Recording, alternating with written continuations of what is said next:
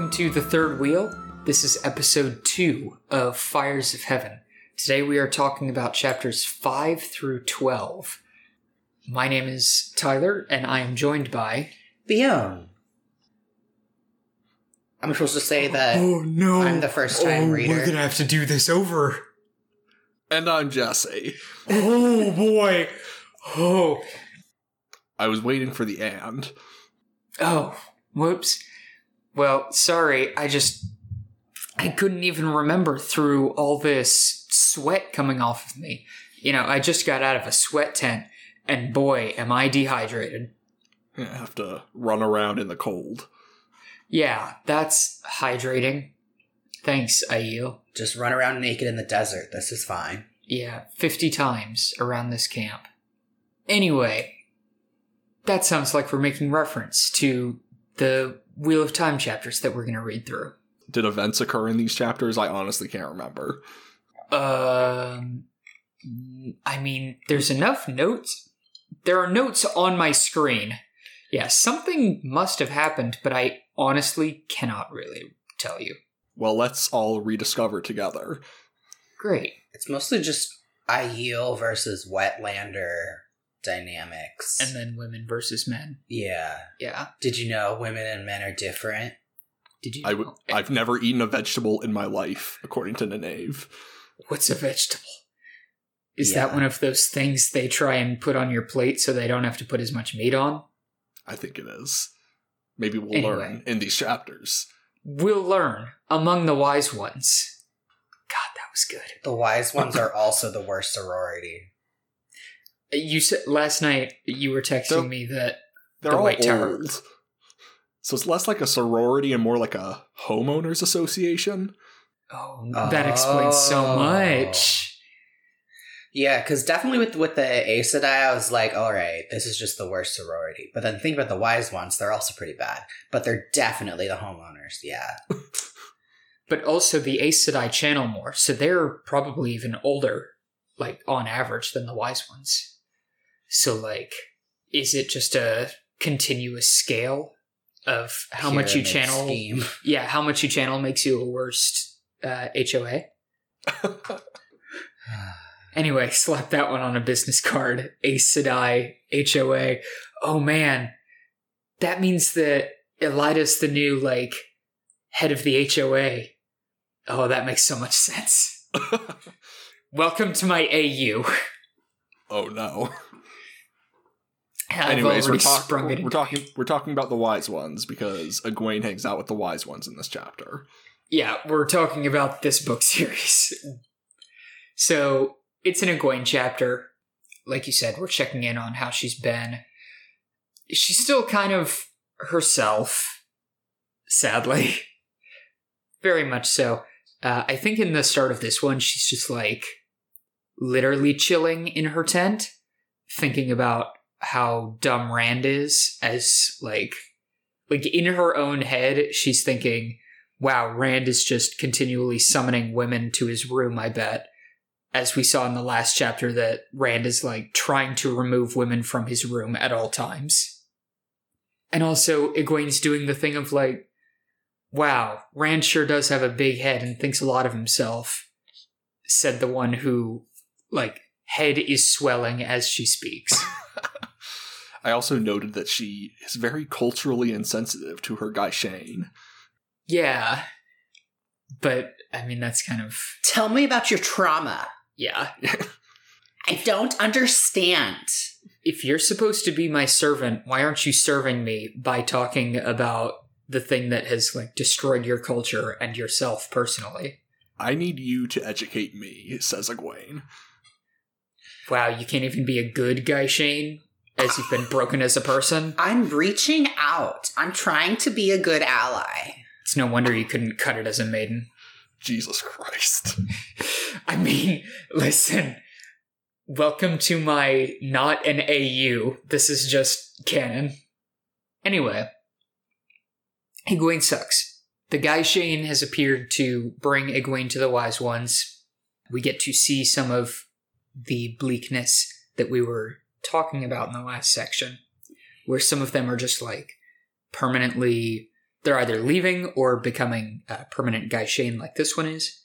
Once Egwene arrives to the sweat tent with the Wise Ones, we get to check in with Avienda, who is there spilling some water on coals, because this is what makes you a good candidate to be one of the leaders of your people, is subservience, until you don't have to be subservient anymore. Bion had some thoughts about that last night while we were texting. It's stupid. I mean, maybe that's isn't it just like, hazing? Yeah. It's being cruel to people because you were treated cruelly because you didn't want this and you didn't necessarily choose this. This role was put upon you. And the people before you, the role was put upon them by others because you have this like slight power or you're born this way. And so your culture's decided you're doing this. And so as part of the rituals, it's like, what if you suffered? And then once you rise up enough, you just make others suffer. They're sounding a lot like Aes Sedai. I wonder if this is intentional. Really makes you thinking. Anyway, it was pretty great to just suddenly start getting texts from Bion about how much the Wise Ones and Aes Sedai suck. It's just because the Wise Ones already frustrated me. Like, the last times we were talking about them, I don't know, ages ago, I was unhappy about them as well. They're just so traditionalist, and it's just one of those things that represents how, like, even if it isn't an inherently inherently patriarchal society, it still oppresses women. Like, it's a ladies' circle with their lady powers and their, like, mystical granted by the lady side of existence. And yet, it's cruel, and it puts women in situations that they don't want to be, but they are compelled to do so because of their culture, their upbringing, who they are as individuals are defined by it. And so they're stuck. You're making me hate the Wise Ones. Not that I really liked them in the first place, but... I mean, it's kind of the opposite of the, like... Or, it's not the opposite. It is the same as the, not like other girls thing, where it's just, like, low-key. I'm not like other Wise Ones. Pretty much. So the Wise Ones want Egwene's intelligence report on Rand. Not the right person to ask. No. Write up your intel report on, since you and him know each other so well and you get along so well. You're so on the same page. Yeah, they said as, like, one of the first interactions we see between the two of them is them, like, snarling at each other. Yeah, Avienda continues to be very tsundere for Rand during this scene, which continues to be, I mean, not interesting, but at least, like... I mean, this instance is particularly annoying, where Avienda asserts that Rand has been repeatedly trying to sleep with Essendra, and it's like, are you really that dumb? Yeah, I mean, that's the thing, is, like... With some of them, it's bad. Like, spoilers, later on in this section, Nynaeve has some pretty nuclear takes. But, like... What, like calling the Aiel's marriage traditions wicked? No. Let me find the exact phrasing, because I have it. So, I'll say it again when we get there. But the phrase, Nynaeve's temper faded as they walked on talking about the foibles of the weaker sex, men, of course, and such simple matters as that. But, like... It's just Nynaeve's POV, Tyler. Alright. Yeah. It would be much easier to accept that if the rest of this series wasn't. Like, men and women are different! Yeah. Yeah, like the part that's Nynaeve's is that it's an angry tone, but her POV is not like... I understand that you were just joking. But, like, the story is saying that men and women are different, not Nynaeve. Which sucks. Anyway, what I was trying to say with all of this is that with Avienda, at least, it's, like, kind of comical just how tsundere and angry she is. Whereas with Nynaeve, it's, like, eye-rolling. with Avienda, every time she does something, it's like you would almost have to try and interpret it in the worst way possible to reach the conclusions that she does.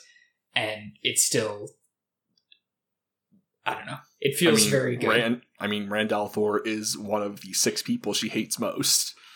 That, he's a lot of things. Is she eventually part of his harem? What do you think? She is? I'll just say Rand has been having dreams where him and Avienda, Elaine, and Min all, are swimming in a pond together. Ugh. Bion's face looked exactly like you would expect it did based on that sound. Non-monogamy is fine. Healthy non-monogamy, great. Non-monogamy, because you gotta have your, soulmate from 3,000 years ago, and then also this girl who, tells the future, and she knows from forever that she's bound to you, and then this lady who had to give up her entire life's purpose. That's not sexy. 2 things. 1, they do definitely have a healthy, non-monogamous relationship. Hold the healthy. And 2, Avienda at least she didn't have to give it up for him specifically. It just so happens to line up that she had to give it up, and also she ends up with him. Obviously. What's the name of the guy who wrote these books again? I'm sorry, did you say how old was Jordan? No, just who wrote the books again? It was Robert Jordan. Robert Jordan needs to stop doing his self-insert with all the male characters. He would have been in his 50s when he wrote this particular book, but probably in end of his 30s or early 40s when he started the series. Anyways, we get some exposition about Teleran Riyadh in this chapter that we haven't seen before. We get some notes that if you're someone who walks in Teleran Riyadh, you can also opt to look for someone's dream in particular. Yeah. But also that it's super dangerous because, everything... So, stuff in Teleran Riyadh you can push out to other people, but, in other people's dreams, you have to specifically try and not be affected by others, or by the main dream person. Just, as a function of it being their dream. In another's dream, though, you were a part of that dream. It took all you could muster not to behave as the dreamer wanted. Be as their dream took you, and still sometimes it did not work. I wonder if this is something that's going to happen sometime. It is. Set up. It's called foreshadowing. Look it up. It's just buried under some exposition, so you gotta make sure you're still paying attention. That's literally his entire writing style, is he'll just have big old paragraphs, and there'll be stuff in there that you probably just skimmed over. It is really unfortunate because sometimes it feels almost like reading a textbook, except it's a textbook of somebody's point of view. Because it doesn't have to be that dense. There's so much fiber in his words and his phrasing that, yeah, sure, it's technically healthy for you, but you don't need that much fiber. Maybe I'm too spoiled by the standard American diet and whatever, but it is hard to enjoy this book when so much of it is having to parse out these little details.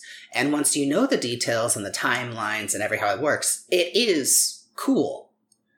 But it is presented in such an uncool way. Not that this book has to be an action movie, yeah! But it's so stagnant, and it goes and stops, and goes and stops, and then it switches to some other person and their own journey, and then it goes to another person again, and still nothing technically has happened, and you're halfway through the book. That's the source of my refrain of, did events occur in these chapters? Yeah, But also, that's sort of why I'm cautiously optimistic about the show, because, like you said, once you get past eating your veggies, there is cool, fun stuff in here. But maybe the show can just bypass all of the stuff that makes this series really difficult to get through. Yeah, I mean, I was thinking about it last week, and I remembered the thing that we kept saying throughout the first few episodes, which is like, sometimes the books are a slog to read, but then when we actually sit down to like talk about it, they sound really good. Because like this chapter that in my Kindle app is like 25 pages became 7 bullet points, and it's less than a page when it's like double spaced in size 16 font. So like, if it was just, I'm not saying that the actual books themselves should necessarily be this small, because that wasn't the point, but like, they could definitely be abridged. They could be mildly abridged, and hopefully that's what the show is, and so we end up with a show that is better for the people who want the events and not the character commentary on laughing about the weaker sex, men, of course, and like... And vice versa. And then the books can still exist as a, like, if you want all of the nitty-gritty detail and the 2,700 named characters. Anyway, we're still in the first chapter. We do this every time. And we're still not even halfway through the bullet points. No. Well, kinda. We've been skipping around. So, actual events that are happening, Wise Ones and Moiraine disagree on what's going to happen. Wise Ones are pretty in line with Rand, which is, we're taking the Aiel back across the Dragon Wall, and we're going to kill anyone that stands in our way. And that's the plan. And Moraine's like, please don't. And then the Aiel are like, life is a dream from which we all must wake before we can dream again. And Moraine's like, God damn it. Yeah. It's like, I can see I'm not getting through to you. Side note, Jesse, does whatever app you're reading in have, like, highlights? Like, common community highlights? No. Okay. Because the Kindle does that. It has, like, you will reach a point where if enough people highlight it personally in their app, it will just show up in the book as like a, hey, this is an important line. Everybody has this bookmarked.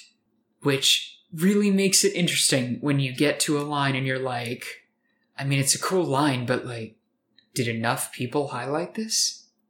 Was that what happened with that line? What a bunch of nerds. I mean, that line specifically, but it's come up before. I don't know. The same thing happened in Stormlight in lines that I thought weren't necessarily deserving of it, and then I would get to lines that deserved it, and I didn't see them highlighted. So, like... It's almost as if it's a personal preference when you read the book and your interpretations as an individual. It's a personal preference. I'm not necessarily calling people out. I just meant... I'm calling out the entire Kindle-using community. I'm calling out every person that's ever read a book with a Kindle. You're wrong. I'm right. Thank you. What's it like to have an opinion that's that wrong? Because I just wouldn't know. So I'm asking. Anyway, I found this chapter frustrating because it was just a lot of lady politics, which isn't that different from dude politics. It's just extra frustrating because, I don't know, it's just very frustrating. I mean, the women are, like, snippy and catty. Yeah, it's unnecessarily so. Like, yes, everyone has the potential to be very passive-aggressive and catty and very snide in the way they talk to others. But must you characterize every sort of organization like this? And there's some shaming of Aviendha, where it's like, God, why are you so bad at everything? And there's some shaming of Egwene, where it's like, be quiet, we're not talking to you right now. Sit there and look pretty. I mean, it's made pretty clear that in Egwene's presence, they just heap all of their praise on Aviendha, and when Aviendha's around, they heap all their praise on Egwene. So they only praise them when they're not present to, like, make them feel bad about themselves. It's all intentional. Yeah. I'm sure that builds really healthy mental stability. Tough stuff. Yeah, and don't they make Aviendha run outside naked to go get more tea? Well, they make both of them run around naked at the end of the chapter. No, but like Avienda leaves the tent for a little bit, and so Iggy gets to make the sweat tent hot, and she makes it really hot because she is freezing in this desert, and she is so tired. She is very, yeah.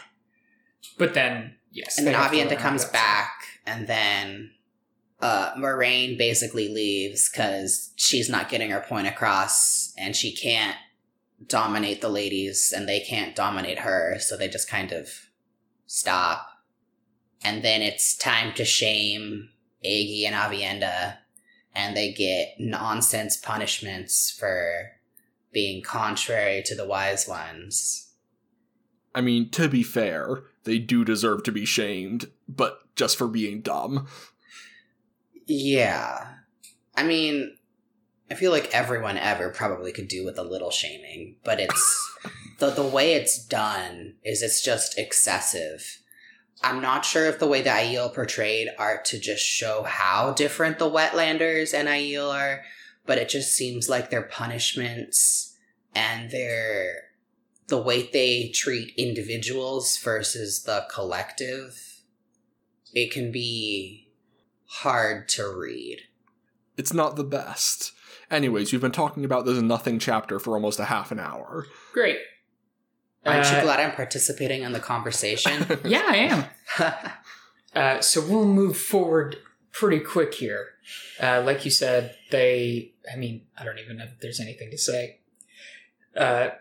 Eggy and Avienda run around outside. They bond over how much they ship Rand and Elaine and how sick channeling is. And then the chapter ends.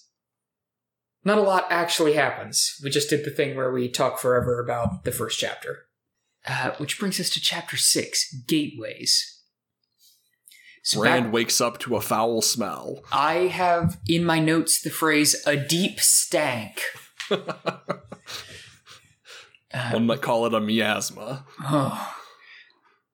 There is a miasma around these Darkhounds. The worst dogs in the world. Yes, these are not heckin' good doggers. These are bad doggers.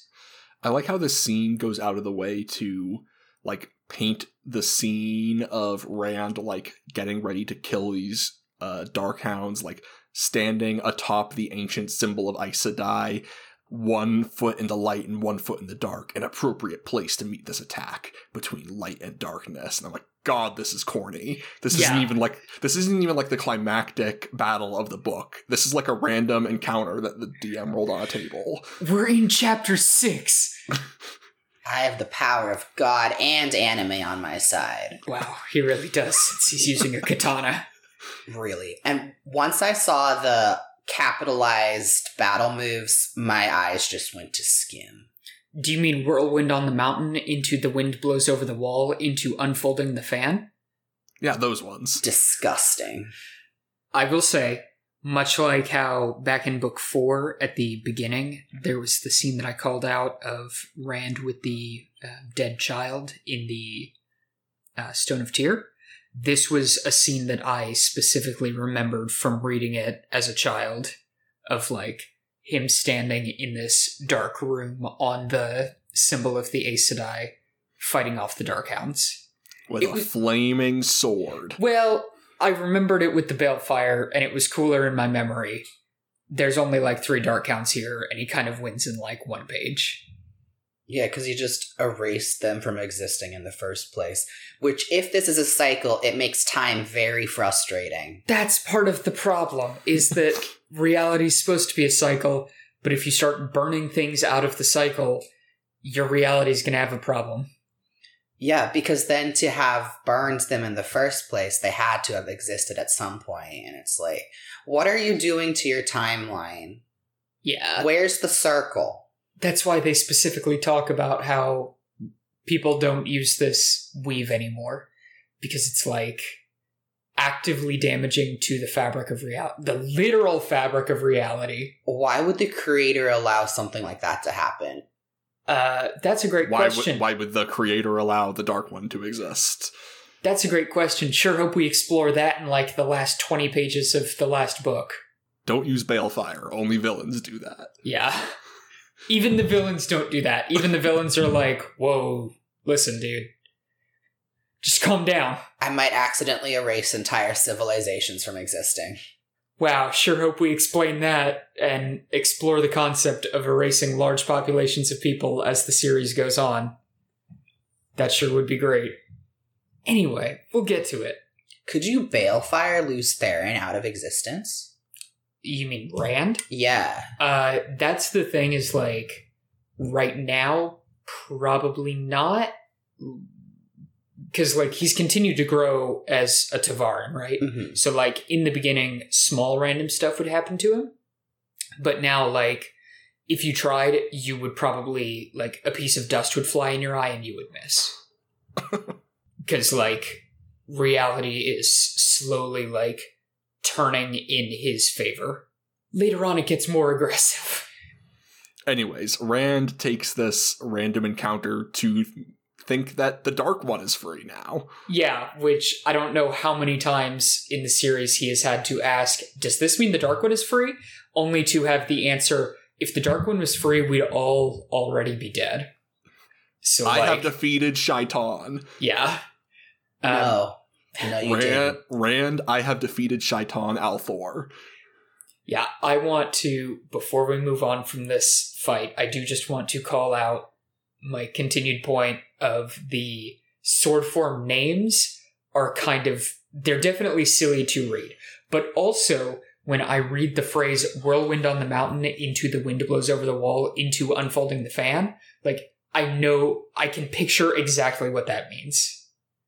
For like, for me, the only one I can really picture is unfolding the fan. Well, like, whirlwind on the mountain probably involves lots of motion forward and down. Wind blows over the wall is probably like lots of forward and then up. And then unfolding the fan obviously is like the flick of the wrist.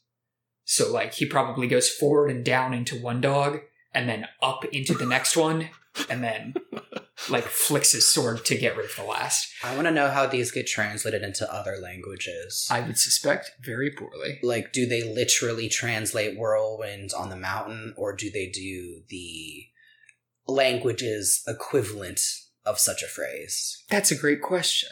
Who knows? If only any of us were vaguely proficient in another language, I bet we could find out. I could read it in French. Hey, that's what I was implying. I could attempt to read it in Russian. Oh god, that'd be terrible. I could read it in English and then defend it. Defend your thesis statement. Go. I'm already on it. I've been doing it. There's recording. Anyway, yes, Rand defeats the three Dark Hounds with Balefire, and then, like, Moraine walks in, is like, heard you been weaving Balefire. He's like, nah, my mat senses are tingling. My boy's in danger. Yeah, Rand fades away into going to see Matt, because he's like, Matt's probably being attacked by Darkhounds right now. By Moraine, got a skim. Yeah. Wait, would Perrin also be being attacked since he's also part of the trio? That's a great question.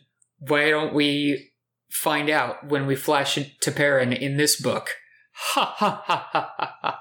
13 chapters later. No, there's no Perrin in this book. So yeah, because if Matt's also affected, like... I think it's just because Matt's in the same place. Ah. So even though it's magical dream world... No. They're in magical physical world. Okay. The bad doggos just showed up on the mortal plane. Well, also, I mean, no. So they would have come down from the Blight, but, like, there is an entrance to the Blight in the Waste.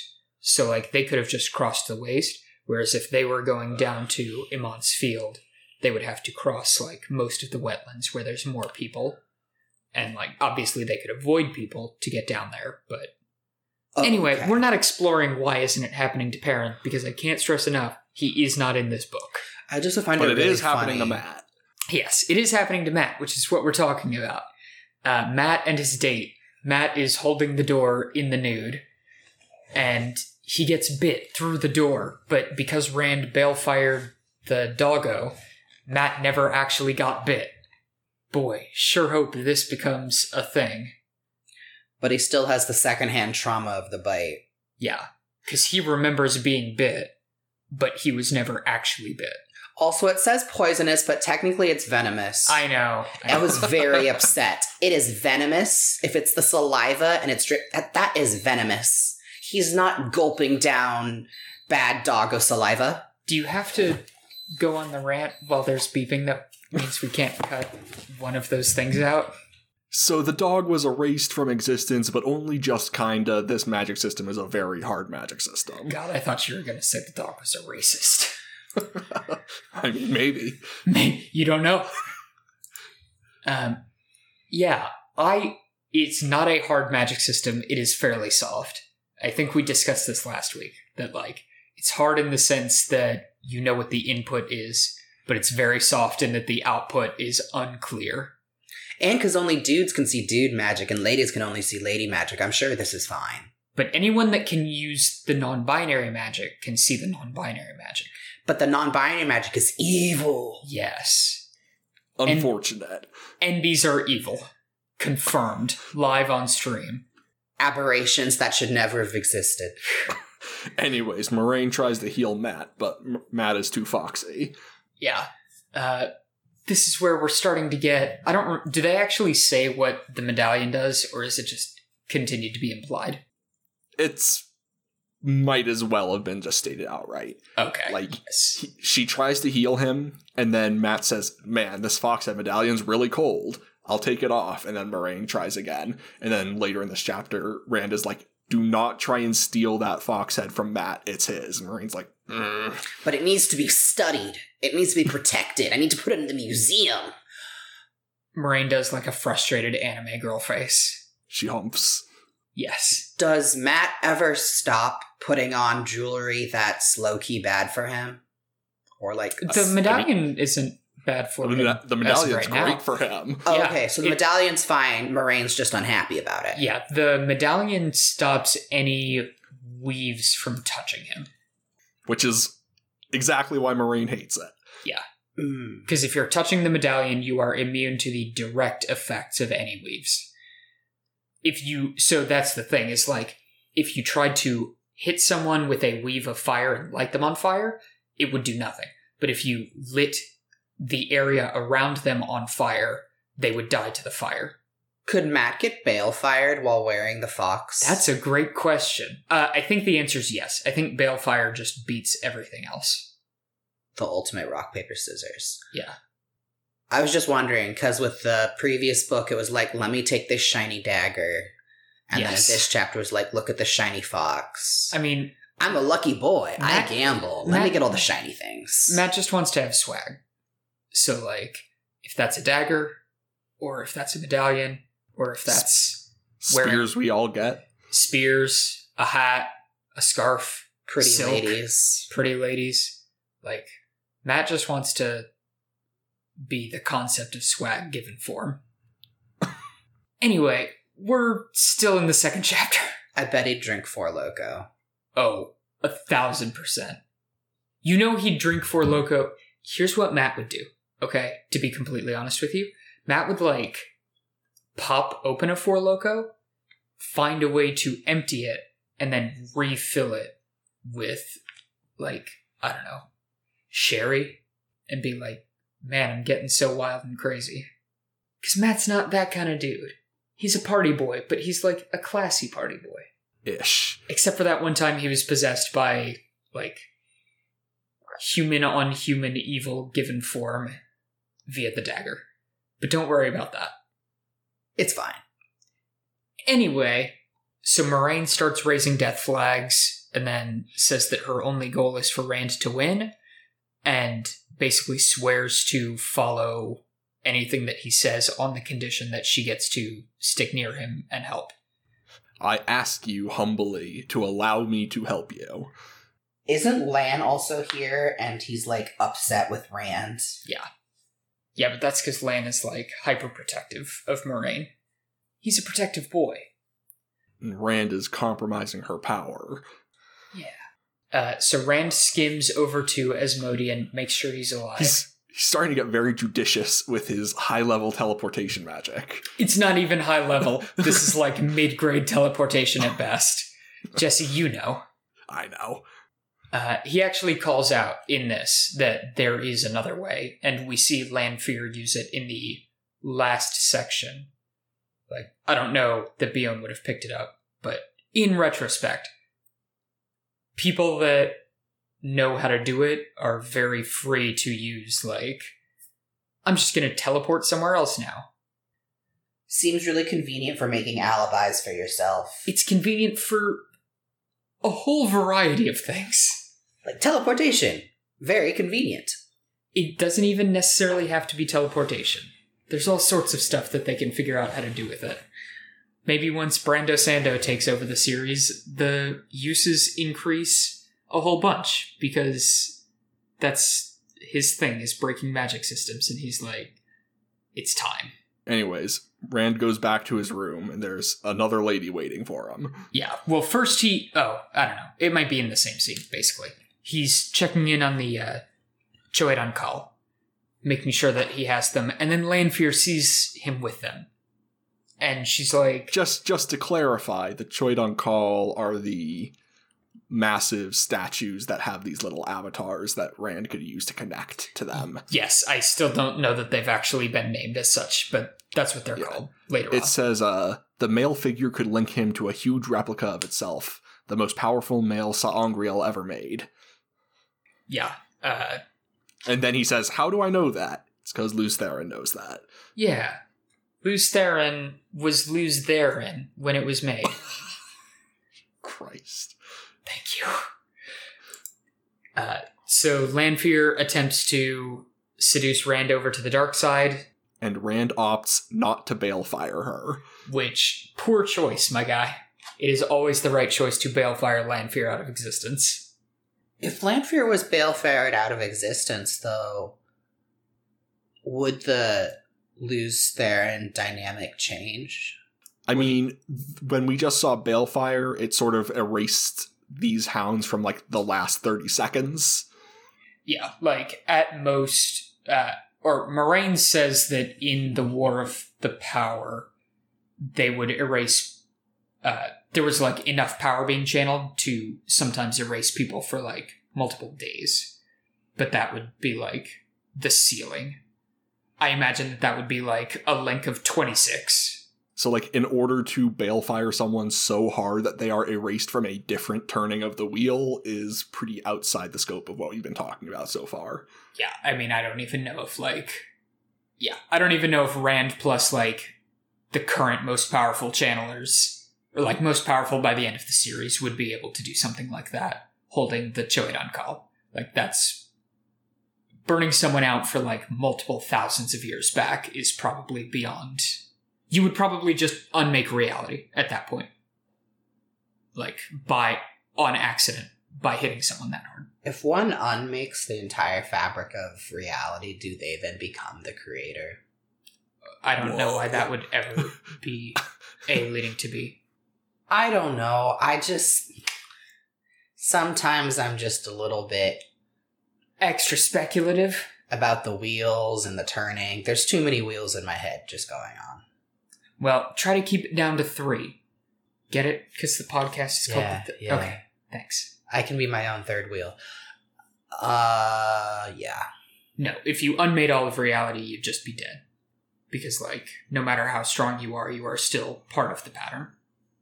Parentheses, except for the creator and the Dark One. Anyway, we're talking about Lanfear. She reveals to Rand that Gabriel and Ravine are one and the same, and that he's in Caemlyn. And then, once she leaves, Rand gets a message that the Shaido are moving across the Dragon Wall, and that the other clans are moving, either to join him or to join Couladin. So he's like, it's time to go. And then we move to Chapter 7, a departure. They're going. We're back in Eggy's point of view, and... She had a good night last night of being able to enter people's dreams. She went on a spree. Yeah, a thing that I definitely trust in her hands. Egwene, doer of good ideas. No one woolhead should have all that power. Noted good decision maker, Egwene Alvier. It's just a huge invasion of privacy. Yeah, it sure is. I don't remember if she specifically mentions here, or if it's brought up later, spoilers, her entering, like, Gawain's dreams. She's, like, hanging out in the dreams of the boys that she likes to see what's going on as far as her presence. Stop violating my subconscious. Because, like, she mentions that when she enters Ruark's dreams... She like, becomes a child. Yeah, because that's how he perceives her. So, like, if she just enters the dreams of the boys that she has crushes on, she can see exactly what they think of her. But that hasn't happened yet, Tyler. That hasn't happened. But it's like... It's a logical... It seems like something a 16-year-old would do. Yeah, also... She might be 17. You know, that makes her... so much better.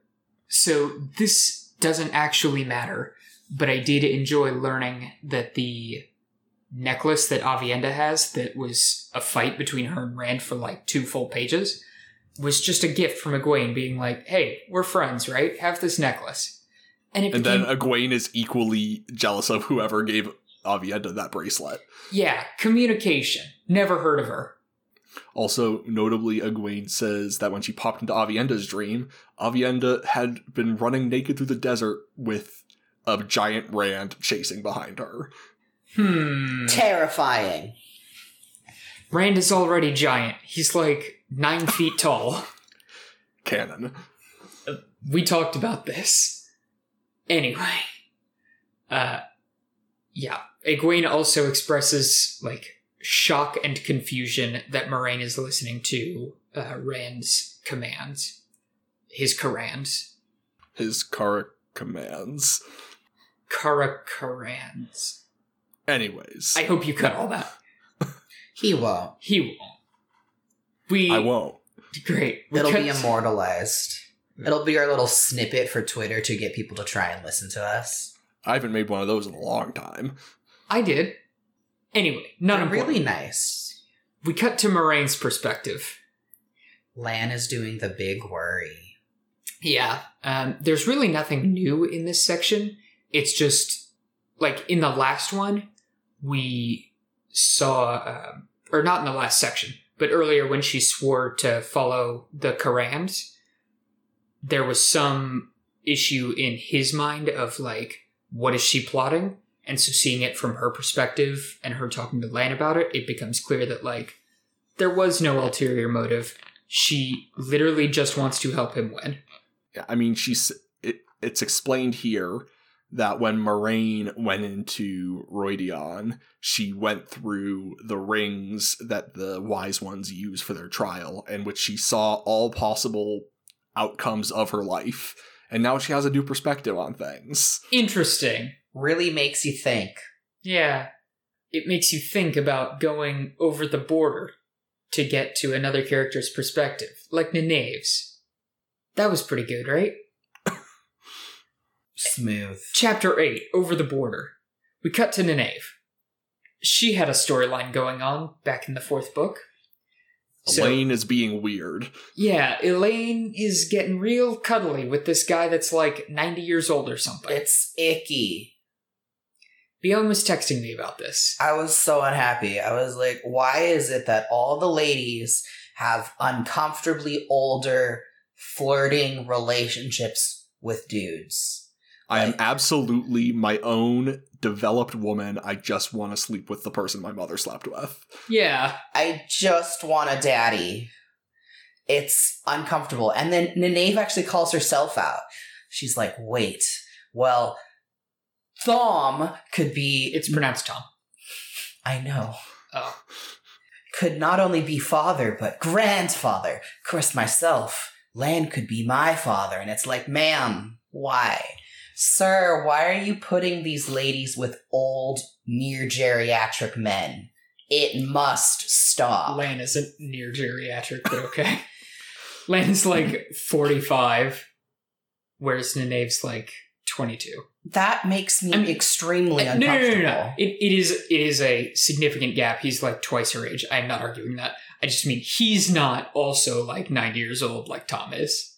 It's just extremely uncomfortable. Why are all the het relationships younger girls, older guys, or polygamy? Yeah, I think the only ones that we've seen that don't follow that are like, not that there's a quote-unquote relationship there, but like Suwon and Bryn obviously have this thing going on, or at least Bryn to Suwon does. I mean, they're both old, but right now, Suwon looks like a 20-year-old. Right, that's what I was going to say, is like she might be a little older than Bryn, but she definitely looks younger. I swear, officer, she's 60 years old. And Min is also older than Rand. But she's also forcibly by fate. She's also like fate required to be in a polygamous relationship with him. So like... Plus, like, how long has she known that? Since she was like a child? A teen? No, only since she saw him. Okay. Because that would have to be horrifying. Like, knowing as soon as you're like 12, 13, going through puberty, your life mate is decided for you. Congratulations. Welcome to Bion's commentary on Soulmark AUs. The relationships are so uncomfortable in this story. It's a lot of hetero nonsense, and men and women are different. How to manipulate your significant other to do what to think that they're doing what they want when they're really doing what you want. And it's so much power dynamics, and I don't like it. I don't like it. Speaking of power dynamics, let's go to some Nazi allegories. Do you get it? Do you get it? And then Elaine tries to, browbeat the White Cloaks, except once again, she's the worst at being incognito. Elaine is like actually 16 years old. She's a sheltered princess. Yeah. There's not actually that much in this chapter besides this like quick interaction with the White Cloaks of, hey, how's Tanchiko? Is it bad? Great. See you later. We're not suspicious. We're selling dye. Yeah, most of this chapter is just reminding us and easing us back into the dynamic of this 4-person group, which that's our signal to move on. Chapter 9, a signal. Sure. Sorry, I'm not sure that either of you heard that. It was pretty funny. So I just am not sure, because I didn't hear either of you laughing. You're not funny. Okay. Well, I mistyped, and I can see Bion preparing to laugh, so hopefully they're laughing at my mistyped note, which, my note says that the group has gotten the camp all het up. So, like... They really have het up the camp. With, like, uncomfortable age gap flirtation. Yeah. So Nynaeve and Elaine are talking. Julin is pretending to sleep but listening. And Tom is off not buying any vegetables. They discuss what happened in Tanchiko, again, just sort of catching us up on everything. I just had a small moment where Nynaeve literally does the Principal Skinner meme. She says, "No, it is not me that's changed. I'm the same. It's everything else that's different." Yeah. Yeah, Nynaeve has a lot of growing to do. I will stand by my earlier thought that, like, once she gets to the end, she has the best character arc, but she has to start pretty low for us to get there. Because she was a wisdom to begin with, so she already was in that position of power within that small pond that is the Two Rivers. Yeah.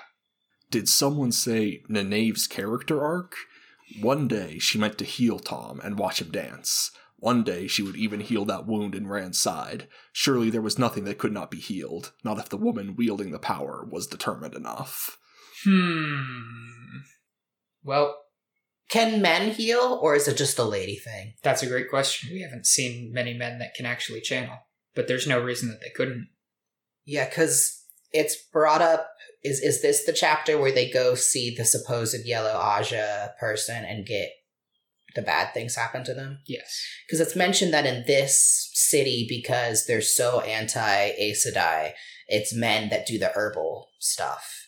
And traditionally, most herbal things are probably midwives and things like that. Yes. Yeah, I mean, there's no reason that men couldn't heal. I think the only thing is that they mentioned earlier that men are better at fire and earth, and women are better at water and air, and traditionally, water, air, spirit is how healing is done, but it's also only done by women, so, like, thinking emoji. And the only male channelers that could teach you anything are Forsaken, and I don't think they care much about healing people. Yeah, the only Forsaken that we've seen heal is Ishamael in the very first prologue, and that healing was different from the healing that we see throughout the series. So, like, maybe that's what it looks like when men heal. Maybe that's what it looks like when a Forsaken chooses to heal you. Who knows? All we know is that, for now, is that, like, traditionally women are the only ones that heal with the power, and they heal with a way that wouldn't be as conducive for men to do it. Nynaeve and Elaine remind us that Mogadine exists. They sort of drop what I took as, like, word from the narrator that the Black Aja isn't chasing them right at this second, because if they were chasing this group, then they would have already been caught. And then they finish washing up before Tom returns. Nynaeve and Elaine see how many vegetables weren't bought, and they go to town without any of the men to protect them. And on the way there, Nynaeve scolds Elaine for being a weirdo. Yeah, she's like, can you just not for, like, 5 minutes? Weren't you into Rand? I much preferred when you were into him. Yeah. And then Elaine's like, but he's not here right now, and Tom's so supportive of me. It's like, ugh. Elaine's like, I need a daddy, and Nynaeve, if you're not gonna do it, and Rand isn't here, I'm not going for Juilin. Have you seen his fez? There's only one option left. I need this old man and his facial hair. His drooping mustaches. I mean, as a justification, Elaine literally says, I am as much a woman as my mother is. It's like, you're literally just trying to be your mother. 1, you're not. 2, you're not. Picking up your mom's sloppy seconds is not a good look. I don't know if we can say that. I think we've said worse. Maybe. It's not a swear word. Yeah, that doesn't make it fine. We probably won't get taken down. We have the explicit tag. Yeah, it's fine. So after they finish this conversation with, like, agreeing to disagree on whether it's okay for Elaine to just, like, sit very close to Tom at all times. Doesn't she sit on his lap at points? I think she tries. I don't know if I guess Tom wouldn't actually, like, physically remove her. He probably just looks uncomfortable. But yes, I am almost certain that you're right, that she actually does sit on his lap at times. Look at my womanly body. Yeah. Bion's making a face. Anyway, this is where we get that quote about the foibles of the weaker sex. Men, of course. And then I like the note where they get into town and they can't find any vegetables, and then Dave was like, maybe he actually did look. Yeah. I just wanted to say, before we move on,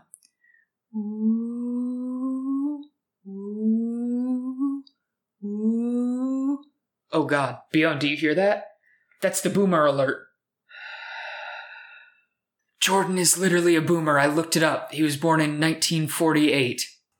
What's boomerang? Just the gender stuff? Just the, like, I can't get over the phrase, the foibles of the weaker sex, men, of course. Like, it's... Anyone who talks about a weaker sex is problematic. Isn't it? I mean, I don't seek out vegetables to eat. I must be inferior. I literally don't. I mean, you're inferior because your body's probably crying out for vitamins you're not supplying it with. But that'll affect you more once you're, like, elderly. Just pick up some Flintstones chewable morphine tablets, and you'll be fine. Anyways, Nynaeve sees a signal for a yellow Aja spy. Yeah, coupled with the signal for the equivalent of a wisdom in this town. Yeah. There's actually kind of a nice moment where Nynaeve points out that this person has a message for them, and Elaine asks, how are we going to find out what it is? Nynaeve liked that. Not, what are we going to do? That girl had backbone. Which, I appreciate that there is nuance in the ways that just basic word choice is used for how these characters see each other. Yeah, well, especially because Nynaeve, I mean, that's the thing is, I don't think she has a problem with Elaine, like, having the backbone. I think she just wishes she applied it better. Because, like, sometimes when Elaine does it, Nynaeve's, like, super hyped right now. Yeah, she's like, great, she has backbone. And then sometimes she's like, what a spoiled, willful child. Elaine, please learn contextual clues. Yeah, that's basically what it is. But also, she's 16. Like, I think it would be fine, except that she's one of our protagonists. And so there's definitely a feeling of, like, why are you like this? But we get to see it from third person, so it's very clear what's happening, as opposed to, like, a first-person story. Anyway, they go in. There's nothing suspicious here. No matter how many times we're told, get the good tea from the blue one. The good tea, the blue one, the blue one, the blue one. My best tea! Make sure they drink it. Make sure they drink it all up. Only that tea will do. Only that tea will do for them. Make sure not to drink any. Like, that's so suspicious. But Nynaeve's like, this seems like a dressmaker I can trust. And they chug the tea, chug-a-lug-a-lug. And they do the thing where they, like, fill a big, like, a gallon-sized water bottle with it and are just, like, chugging it down. And they get the message, all sisters are welcome to return to the tower. The tower must be whole and strong. And then they pass out. They're like, why would that matter? Of course we're welcome back to the tower. I'm sleepy. Yeah. Make the tower great again. Yeah, basically. Almost literally make the tower great again. I've literally seen that referenced as a Lyda's thing. Is like, she just wants to make the tower great again. And we'll make them pay for it. Yeah, we'll make them pay the HOA fees for it. Unironically. So, yes, they pass out because they've been drugged by the good tea, the blue tea, the tea that's blue, that's good. Make sure they drink it. The best tea. The best tea. I have the best tea. People say that I have the best tea. Anyways, this tea is fit for figs and mice. A good accompaniment with figs and mice. Thank you. Chapter 10. it's the name of chapter 10. Yeah, I'm doing this thing where I'm good at segues. Look at him riding on a Segway. Thank you. You know, the more clearly forced segues are, isn't what make them good. No, I think that's what makes them perfect. You have to call out just how good your segues are, otherwise people won't recognize how well you did. I think you were just jealous of my segues in our plug last episode. It was really good. Anyway, chapter 10. So, they've been kidnapped. They're brought upstairs, and the proprietress of this dress shop, Makura, says that the tea is called fork root, which sure hope you like reading that word, because you're going to get to for the rest of the series. Jesse, are you where you have gotten to by Path of Daggers? Have you gotten to the point where there's like an average of 2 to 3 fork roots per chapter? It's ramping up. Yeah, it gets pretty bad.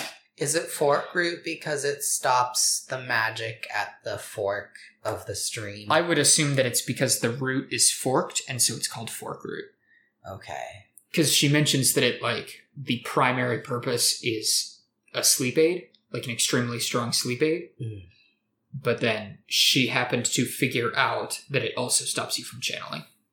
Yeah. She's literally the only one in the world that knows this right now. Yeah. Which is honestly a pretty impressive feat. Yeah, sure hope that knowledge doesn't get out. Cough, cough. Coughs in literally the rest of the series. Coughs and lets Nynaeve get away. Yeah. Like, the definition of bumbling. I mean, once we get to her confessing later in this chapter, Mikura's like, what did they expect me to do? Yeah. How am I supposed to take down an Aes Sedai and accept it? Yeah, I mean, the Aes Sedai having, like, undue expectations of others is well established. Anyway, Mikura and the other girl, Lucy, get both Nynaeve and Elaine upstairs in bed. Mikura leaves instructions on how to continue drugging them, and they get drugged one more time. And then Tom and Julian show up to save the day. They're like big darn heroes. Under interrogating both Lucy and Mikura, they reveal that they were instructed to bring any women matching Elaine's description, along with her companions, to the White Tower under orders of the Amerlin seat. And Nynaeve's assumption is that Mikura is a dark friend working for the Black Aja. Yeah, she's like, why are you lying, you filthy dark friend? Suan would never do this to us. Which, she's right. But anyway, they get away. The women get dosed and tied up. Nynaeve, Elaine, Julian, and Tom head downstairs to get their stuff together and leave, including Nynaeve swiping some fork root. Nynaeve also goes out of her way to thank Tom and Julian, which everyone is shocked by. Everyone literally cries and shakes for like 6 pages straight. It's just that. And then we move on. Tom... And then everyone clapped. Yeah. And that Nynaeve's name? Albert Einstein. And then Nynaeve gets disappointed by them once again, but is like, I just said thank you, I can't scold them yet. Yeah. They ride off into the sunset in their new coach, and we get some strange but like kind of hilarious anecdotes about people in the town over the next couple days. Like, I think this is supposed to imply that Nynaeve is a Taviran. I mean, probably. Listen, I've been beating that drum that is like explicitly deconfirmed in canon, but I have trouble imagining that it isn't like reconfirmed by subtext. I mean, this whole section is just about all these wild stories that this town is left with in the wake of Nynaeve and Elaine coming through. Yeah, but also, like, they would have been called out as Tavaran by Suan, if they were. Meh. I'm totally with you. She, like, her and Egwene and maybe Elaine and maybe Avienda are, like, absolutely Tavaran, but also, like, sadly there is explicit in-universe deconfirmation. I just have trouble imagining the story anyway that doesn't involve that. Anyway, yeah, there's some fun anecdotes about, like, who does what over the next day. I especially like the one about the guy who looks at all the supplies he just bought, looks at all the time he just took off work, looks at the fact that he already told his mother-in-law and his wife that he was going to be gone for a bit. He's like, I'm just going to bounce. Like, I'm out. I'm taking a vacation. I'm taking a vacation for the rest of my life. Haha, running away from women. What was that guy's name again? Albert Einstein? I have a feeling that if I look him up on the wiki, he comes up later. That's the kind of thing that Robert Jordan would have come up later for no reason. Absolutely. Give me 1 second, because I've almost got it. Theron Lugay. Yep. Are we going to look him up live on stream? Yeah. Nope, he does not show up ever again. He doesn't matter. First appeared... Go on. Yet he still has a wiki page. First appeared, Fires of Heaven 10. Last appeared, Fires of Heaven 10. I was wrong. That's okay. I think I was on the right track, though. Normally you would be. Anyways, how are you going to segue into this chapter title? I don't know. I mean, I feel like I have to... I don't even know that I can stay in, like, this space over near Tanchico. I need to go so far away, over into Andor. it's going to take a 9-horse hitch to get all the way there. It's chapter 11. Chapter 11, the 9-horse hitch. Suwon, Leanne, Min, Loghain have arrived in Lugard. And they've been traveling for weeks, it says. Yeah, time skips exist. And are unclear. I'm sure that there's an exact timeline, but I don't care that much. So Suwon assigns Loghain and Leanne some busy work so that they don't follow while she does something and brings Min with her. This whole chapter could have been explained in 2 sentences of offhand dialogue. I'm really happy you said that because I have 3 really short bullet points for this chapter, and I was worried that this was going to be one where I summed it up very quickly and you were like, you skipped so much. But, like, nothing happens. We find out that... so Suwon visits a Blue Aja spy, who also believes that Suwon is another spy. And, long story short, Suwon gets the information that the Blue Aja is hiding out in Saladar. I mean, structurally, literally 2 chapters ago, we had just gotten set up for the ways in which an Aes Sedai might obtain information upon arriving to a new city. We could have literally just had Min ask, where'd you go? And Suwon says, we gotta go to Saladar. My source told me. Let's go. Yeah, I mean, she could have been off screen being like, I went that way. Yeah. And we know just from a couple chapters ago, like, pretty much what would have went down for her to get that information. Yeah, I mean, the quicker way to write it would have been like, they're walking through town, trying to find a place to stay. Suwon sees something blue in a window. Or Min sees something blue in a window. Suwon also sees it, and then Suwon's like, I'll be right back. Yeah, and then, that would have saved a whole chapter. Yep. But it's called world building. Look it up.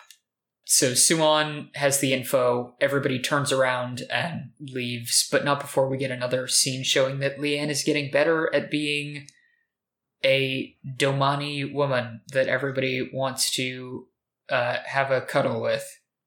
Great. I'm also curious about how the riddle of knowing that the name Sally Dyra is just clever code for the town of Saladar is something that only a blue would know or even suspect. Why? Yeah, also, like, that's literally the name of, like, a historical figure who the Aes Sedai should know because they're drilled on history as part of their education. Like, this is insert the ProZD skit of, like, my machinations lay undetected for years. As somebody, it's the, like, say this word, okay, now say it fast. Literally, it's just that. Anyway. What a diabolical code. Yeah. They're going to Saladar, which is where all of the blue sisters are. And we'll get more of that as time goes on. Chapter 12, I have literally 1 bullet point, which means that I have time for a quick smoke with an old pipe. It's chapter 12. It's chapter 12. I'm kind of liking this dynamic that we're having going, where I poorly segue into the title, and then you just say what chapter number it is. We're never doing this again. I'll stop. Well, actually, no, because spoilers. The first chapter of the next section is, like, set up for one. I'll try and stop. I might be addicted, though. Like I would be to an old pipe. We'll figure out ways to keep it fresh. Yeah. Not like an old pipe. What happens in this chapter? Nothing. It's just Gareth Bryn is hanging out in Lugard with his soldiers. They're still on Suwon's trail. They're catching up. They're on their way. But that's, like, pretty much it. The only new piece of info we get is, like, Bryn's vague, like, internal monologue retelling of him getting kicked out of the palace in Andor. But besides that, there's nothing. It's just, hey, we're catching up. All I need to know is that the chapter logo for the next chapter is an elephant. Yeah, which means I know what that means. It's time for the best subplot in the book. We'll get to it. Already? We're already reaching the side plot? Wait. Wow. To have a side plot, don't you have to have a main plot? Yeah. I mean, we're 260 pages into this book. Oh my god, there's no So way. exhausting. Oh, when you put it like that, what is happening? I'm literally falling asleep right now. I literally just had to wake Bion up. That's how I feel about these last couple chapters. What is happening? How are we 260 pages in? Terror. Events have barely occurred. I just don't understand. Again, it needs a bridging. Yeah. When's Wheel of Time abridged? Well, if you sign up for our Patreon, we'll be creating Wheel of Time Abridged. Promises. I think you're already listening to Wheel of Time abridged. I don't think we're popular enough for a Patreon. That's the joke. But we are popular enough for a Twitter page, @WheelReading. Oh. Look And at we that. hope we're also popular enough for you to want to leave us a review on iTunes or tweet at us, because we really enjoy hearing from people. God, he's so good. Yeah. Hang on. Sorry, I'm trying to do my job, which is... Yep, okay, we're good. So, next week we will finish chapter 22, right? Yes, 22. We will finish chapter 22, and by that point we'll be like over a third through the book. Great. We're moving through it. Whoa. If we're very, very lucky, events will occur in the next section, which would be a welcome change of pace. I think elephants might occur. Yeah, I don't know. Did anything actually change in this section? I guess they're leaving to go back across the Dragon Wall from the Ideal Waste, but like... The Wonder Squad got drugged. But like... But that doesn't really change their trajectory. Yeah, like nothing happened with their plot line. No, they discovered Fork Root, which is probably the biggest historical event to happen in the Third Age in this turning. Like, unironically, maybe. I know that Rand is off being literally a Jesus allegory, but let me tell you about Fork Root Tea. I don't think Bion wants to hear about it. We're going to end the podcast. I'm Tyler. I'm Bio. And I'm Jesse. And we'll see you next time.